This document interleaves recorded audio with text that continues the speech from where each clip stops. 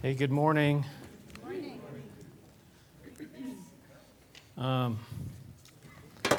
Hope.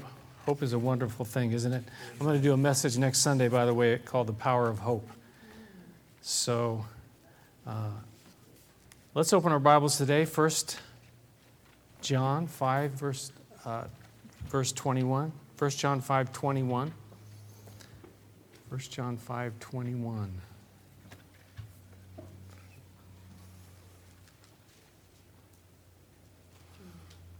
A little bit of review from last time, which kind of brings us into our verse today. We talked about three certainties of the Christian faith. The first one, we know that anyone born of God does not continue to sin. They don't continue to live in this habitual pattern of sin. And it's a proof of our relationship with God, that we know Him. But not only that, it says in the verses that He'll help us. And He'll keep us safe, and He'll protect us from the evil one. The second thing John says, we know that we are children of God. We know that we are children of God. That we belong to Him. That God is our Father. And it's very different from the world. The world, it says, is under the control of the evil one. But we are not under the control of the evil one. We are now children of the Almighty God. And then the third thing he says there in that passage was, we know that the Son of God has come. This was again, these are these certainties, these rock-solid certainties that we know that we have. We know these things. We know that the child of God doesn't continue to sin. We know that we are children of God. And we know that Jesus has come. The Son of God has come. How can you tell anybody else about Jesus if you don't really know that Jesus has come? And He's given us, it says, He's given us understanding that we may know Him, the true God in eternal life. So that brings us to today to verse 21. This is the last verse of 1 John. Huh? How many years?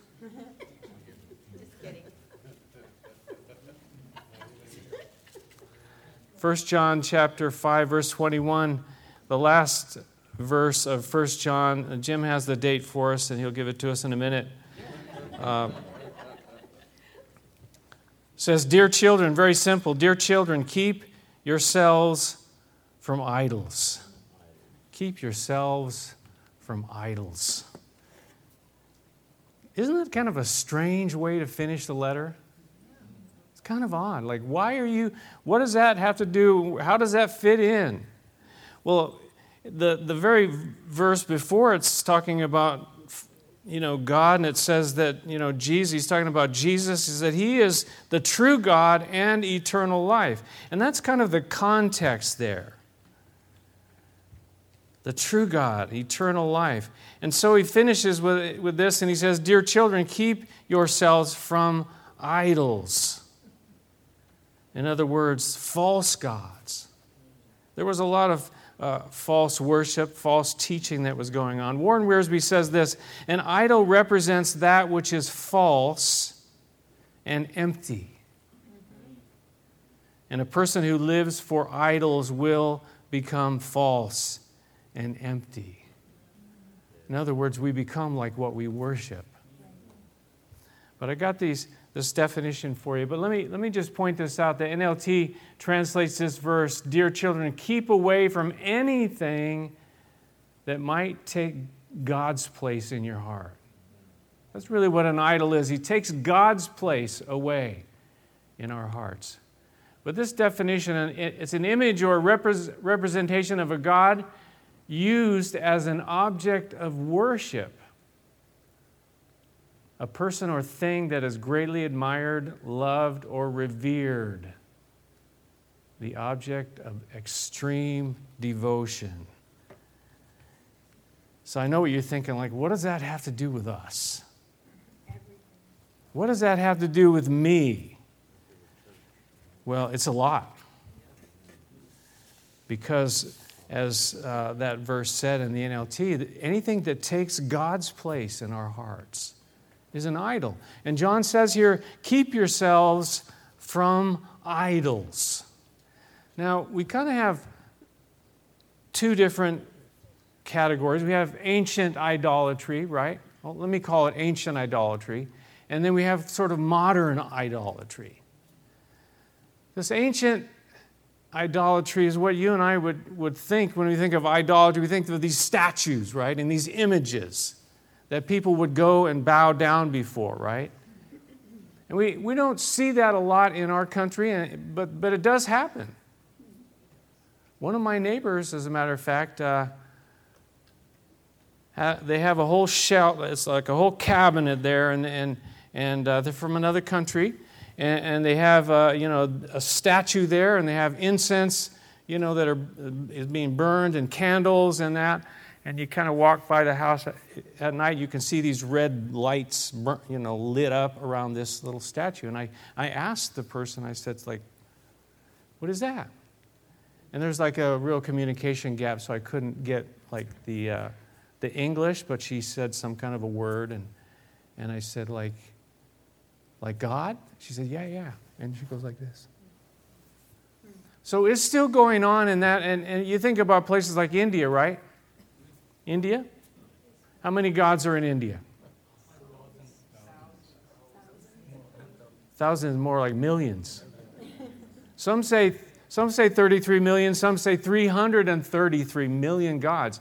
And we've been there, and you can see on the corner, there's a little, kind of a, what do you call that? It's a setup there, and there's idols in there, and people come and they bring fruit and they bring, food and put it there in front of the idol, in front of that, and bring their worship to it. So that's kind of still happening all around the world, even here in our country. So we say, well, I don't do that. So, why would I even think about a message of keeping myself away from my idol? I don't have any statues in my house. But then you start to think about modern idolatry, and you think about our culture, and you say, you know what? It does affect me.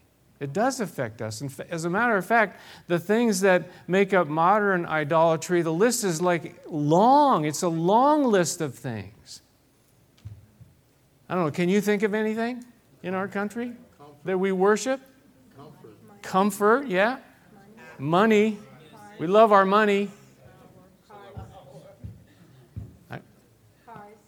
Pride. Cars, yeah. iPhone, there you go, right there. Sports figures. We have so many things that we worship, and we don't call it that, but it is worship, because this devotion, something that is greatly admired, loved, or revered, the object of extreme devotion, materialism. We are the god of materialism, entertainment, relationships, self. I think some say that is the god of our society, is self, that we worship at the altar of self. And that's probably true to some degree, I think.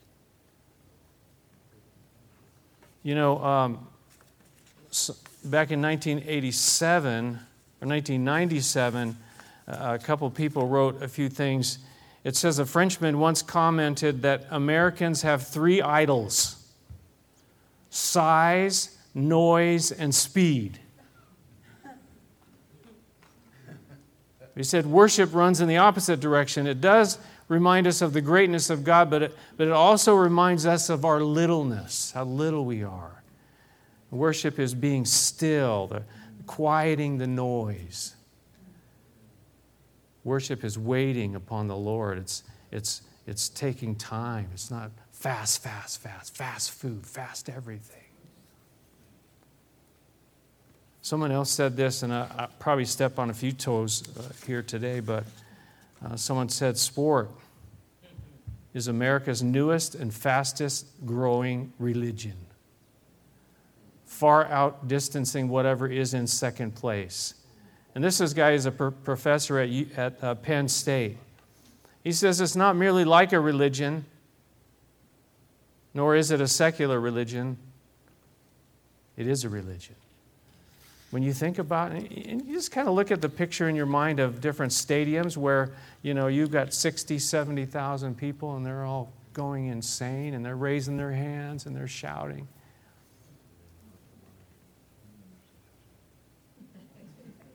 No idolatry in our society. Pastor Chuck said back in 1984, this is 1984, he said, no little statues, but an idol in every room. You think of something rectangle? He says you sit and you stare at it for hours on end. This is back in 1984. He said you give it more time than anything else. You know what I'm talking about. But I think we've taken it since 1984, things have changed dramatically, haven't they? I mean, we have screens of every different size now, and we have them in our pockets. I put mine over there, so. But we have them in our pockets and our handbags, wherever we keep them, and if we don't have it, we start to freak out. The iPhone gives you these messages, your screen time is up 12% this week. I just saw that on my thing. I'm going, oh. You say, well, I'm not really worshiping, the screens or whatever, but is it taking the place away from God in our hearts? Because of the sheer amount of time, because of the sheer amount of attention that we give to these different things. Dear children, he says, keep yourself from idolatry, from idols. Say, well, I wonder, does that happen in the church at all? Can that happen at the church? No, that's only out in the world. It's in the church too, right? Health, wealth, and prosperity, the whole self-esteem thing that's built up, it's crowded right into the church. Let's get a little bit more definition from Paul in Colossians chapter 5. It says, put to death. John says, keep yourselves from. He says, put to death. That's kind of radical. Whatever belongs to your earthly nature, sexual immorality, impurity, lust, evil desires, and greed, which is idolatry. Because of these, the wrath of God is coming. When you read the Bible from cover to cover, you find out, looking back in the Old Testament, the problem that we see there is they went after idols. They went after things other than God. And that's no different, and it's our sinful nature. He says there whatever belongs to your earthly nature, that sinful fleshly nature, and these things here are talking about the television set, the screen. That pretty much sums up what's going to be on, doesn't it? That's what you're going to turn on your TV set and you're going to see these things. I heard someone on the radio say, when they portray, a sexual relationships, it's like 90% are not in the context of a marriage. This is sexual immorality of all different types. The pornography is included in that, by the way. All these different, this is really when you turn on your TV set now. I have a TV set. Do I have one in every room? I have one by my treadmill. I do. We have one in the living room. We have one in the dining room that we don't use very often. We have them pretty much in every room except the bathroom. Some of you go, oh no, that one I got TV I got in my bathroom. I can't get away from it. But we talked about this, he says, keep yourselves from idols, dear children. It's like a term of endearment, that he really cares about these people. He cares about the people that he's writing to. And he thought this was very, very important that he would actually finish off this letter with that. Keep yourselves from idols. And the word means to guard yourself. Guard yourself. Keep watch. You and I make choices. that screen time that we have, the amount of TV that's on, the type of programs that we watch, the things that we look at. He says, keep yourself. Paul says, put to death these things. I know there are some people who need to take their television set and throw it out into the street. Some people are even so bad that they really shouldn't even have a computer at all because of the proclivity or their nature and how the things that are on there grab a hold of their lives and consume them and take a hold of their lives. You and I better be careful. If we're true believers and followers of Jesus, we better be careful, and we make choices. That's what he says, keep yourselves. We make choices. Well, can I watch this? Should I watch this?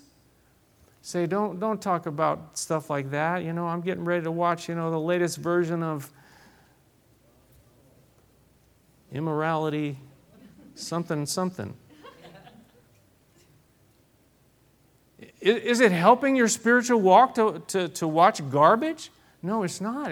It's only taking you away. And then what happens? You feel guilty, you feel shame, you feel these things, and it's not helping you to build a relationship with Jesus in any way, shape, or form. Interesting, 1 Corinthians 10:13 is a verse that most of us would know. It says this, no temptation has seized you except what is common to man. You know the verse I'm talking about. And God is faithful. He will not let you be tempted beyond what you can bear.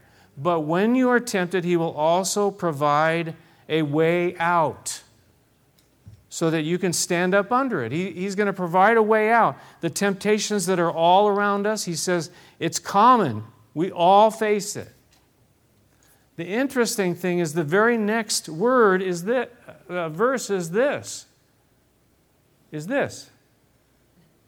Therefore, my dear friends, flee from idolatry. That's the very next verse. These things that are the temptations that are all around us, that they're different forms of idolatry, the different things that we would go after and put our hearts into and minds into. Now, idolatry doesn't only cover, the negative and sinful things. It can be good things too, right, that we can make idols, right? Is that true? Yep. Good things, some career that we have, a goal that we have, a hobby that we have. I'm like getting into like recording songs. I got an iPad. But I can build this thing up so big in my mind and heart where it's like consuming. And my wife says, hello, where are you? Keep yourselves. Flee. Put to death. The next verse, it's not on the screen, but he says this, I speak to sensible people. Judge for yourselves what I say. I speak to sensible people. Judge for yourselves what I say. He's saying, listen, you're sensible. You can make decisions. You need to make decisions. In 1 Thessalonians, Paul says this. He talks about the people there, and he says this about them. He says, you turned to God from idols to serve the true and the living God. Isn't that what John has been talking about, the true and living God? Idols are not true, they're false. If they take that place, whether they're good or bad, if they take that place, it's a false hope, it's a false God. It's not going to do anything for us. He says, you have turned, and can people see that in our lives? That we've turned from the idols of this world? Or are we just like, well, yeah, we're just right in there, we're just right along with everybody else, and they can't, I've said this so many times, they can't tell any difference between us and everybody else. Paul says in 1 Corinthians chapter 8, he says, we know that an idol is nothing at all. It's empty. It's false. It's not true. It's not the true and living God. An idol is nothing. That verse in the middle, he says, we've turned to God from idols, so to do what? You turn from one thing to another to serve the true and living God. That's what God's called us to do in this life, to serve Him. Now, I'm not sure, to be honest with you, where Bob Dylan is in his heart and mind about Jesus, but he wrote a song called "You Got to Serve Somebody," and you should listen to the words about it. He spells it out pretty well there. You got to serve somebody. It might be the devil or it might be the Lord, but you got to serve somebody. In other words, you are going to serve somebody. It's not like, well, I'm not serving anybody or anything. No, you are. And again, it's kind of a choice that we make from day to day. I want you to turn with me. We're going to go back to the Old Testament, Exodus chapter 20. Exodus chapter 20. Will you turn with me there, please? Exodus chapter 20. Who can tell me what's found in Exodus chapter 20? The Ten Commandments.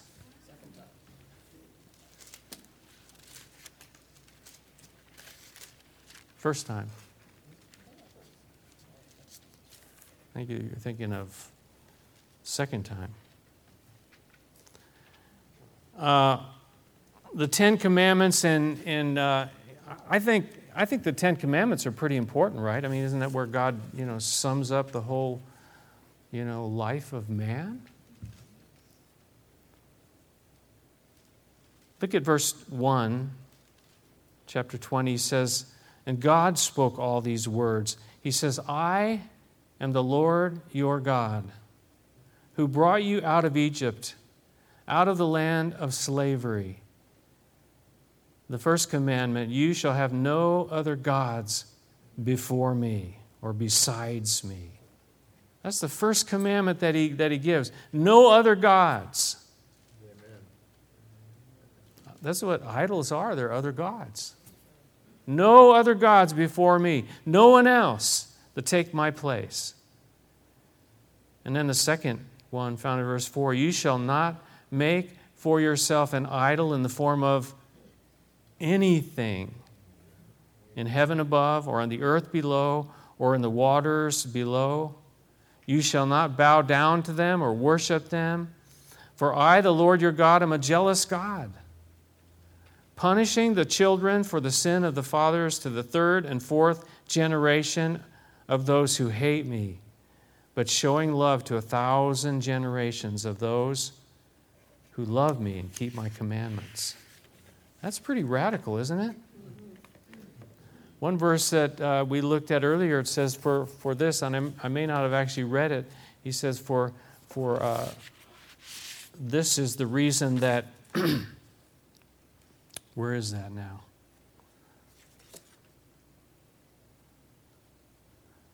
Colossians chapter 3, I don't know if I had it on the screen or not, but he says, these things are idolatry. He says, but because of these, the wrath of God is coming.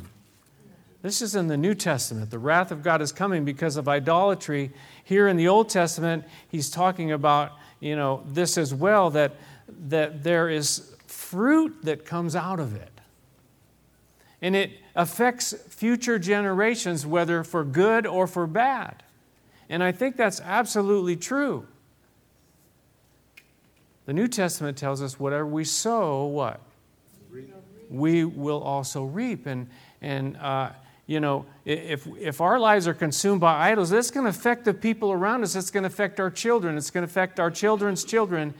But if we're following after God and we're loving Him and serving Him, that's going to affect our children for a longer period of time. You notice the difference there?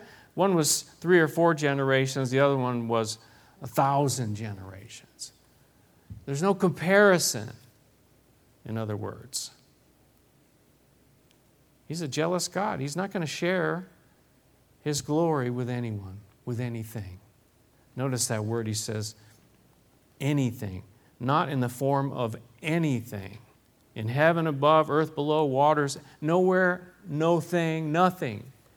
So that pretty much covers it, doesn't it? Dear children, Keep yourselves from idols. I like that quote. I'm still thinking about that. I speak to sensible people. Are we so unwise to believe that it's not us? That you and I can't be part of this? I don't think it's, do I have any idols in my life? It's more, what are the idols in my life? We have to ask ourselves that. What are? And I was asking myself, I'm not going to tell them what mine are, but you can ask yourself, what are the idols in your life? What is it that consumes you? What is it that drives you? What is it that you put your heart and mind and into? And what are you going to do about it? He says, keep yourself, guard yourself, pay attention to it. And if there are things you need to say, you know what? I'm just not going to do it anymore. I'm going to cut that out of my life, and I'm going to replace it with something like this. I remember, hearing stories about, surfers who, surfing was their God. And they had to lay it down. They had to lay it down and just give it up for a period of time until they could get it into the right perspective. Now, surfing isn't a bad thing, is it? There's some things that we need to cut off and keep off, not for a period of time, but forever. That we need to take a stand and put a line in the sand, so to speak. So, what a way to end the book of 1 John. Little children, dear children, keep yourselves from idols. Got questions? I like that website. It says, resisting the worship of idols is a lifelong battle that is part of the Christian life. The things of this world will never fully satisfy the human heart. They were never meant to. The stuff of this world is not going to satisfy us. It's not supposed to. God is the one who will satisfy our hearts. Little children, dear children. I love that. That's what he says to us, a big caution sign. Beep, beep, beep, watch out. We're going to have communion now, and I kind of see that as for us today, we're going to pray first, but then we're going to have some guys pass out the communion. It's kind of a refocus. And maybe you've already asked yourself that question. What are the things, what are the idols in my life? But to have communion is to just put those things aside and to focus now looking unto Jesus, the author and the finisher of our faith, and what he did, who for the joy set before him, what? He endured the cross, despising the shame. He sat down at the right hand of the throne of God. So we are going to kind of refocus. What is number one? What's number one in my life, inside my heart? What's number one? Let's pray together, shall we? Our great and awesome Heavenly Father, we thank you for this day. We thank you for your word. We thank you for what you're doing in our lives and even in this world, Lord. We know that you are still at work, though it seems so confusing and there's so much going on that we do not understand. But you say to trust in you with all our hearts and lean not on our own understanding. In all our ways acknowledge you, and you will direct our paths. Father, we have gone after so many things that just have consumed us, have taken up the bandwidth, as it were, in our hearts that leaves no room for you.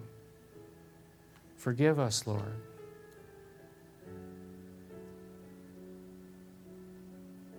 Help us to refocus on you, to put our hearts back on you, and kind of maybe we've left behind our first love, and we now love so many other things that you're kind of like on the shelf. You're in the back somewhere.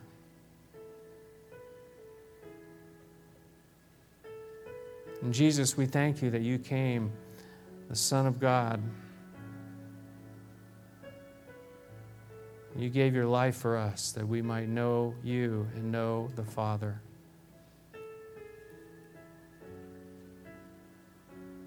Is there anything greater than you? Is there anything greater than what you have done for us? Greater love is no man than this, that he lay down his life for his friends.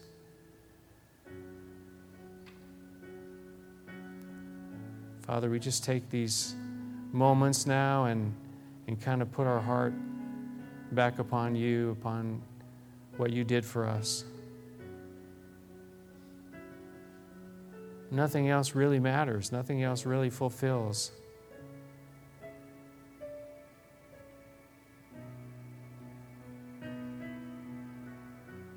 Maybe there's some here who never surrendered their lives to Jesus. Maybe today is a good day. Today is a day of salvation for you, and you can open your life to Jesus right now, and you can partake in communion together with us as we celebrate, as we remember the death of our Lord Jesus. You can simply call upon the name of the Lord today, right here, right now, and say, Jesus, I've been worshiping a lot of things, but now I come to you. And I pray that you would forgive me and come into my life and come into my heart. Today, right now. In Jesus' name. Let's have the guys bring the communion. And while they're passing it out, just take a few minutes to be quiet before Him. It's not all about the noise and the speed and the, what else? What was that other thing? Size. Thank you. It's about being still and knowing that He is God.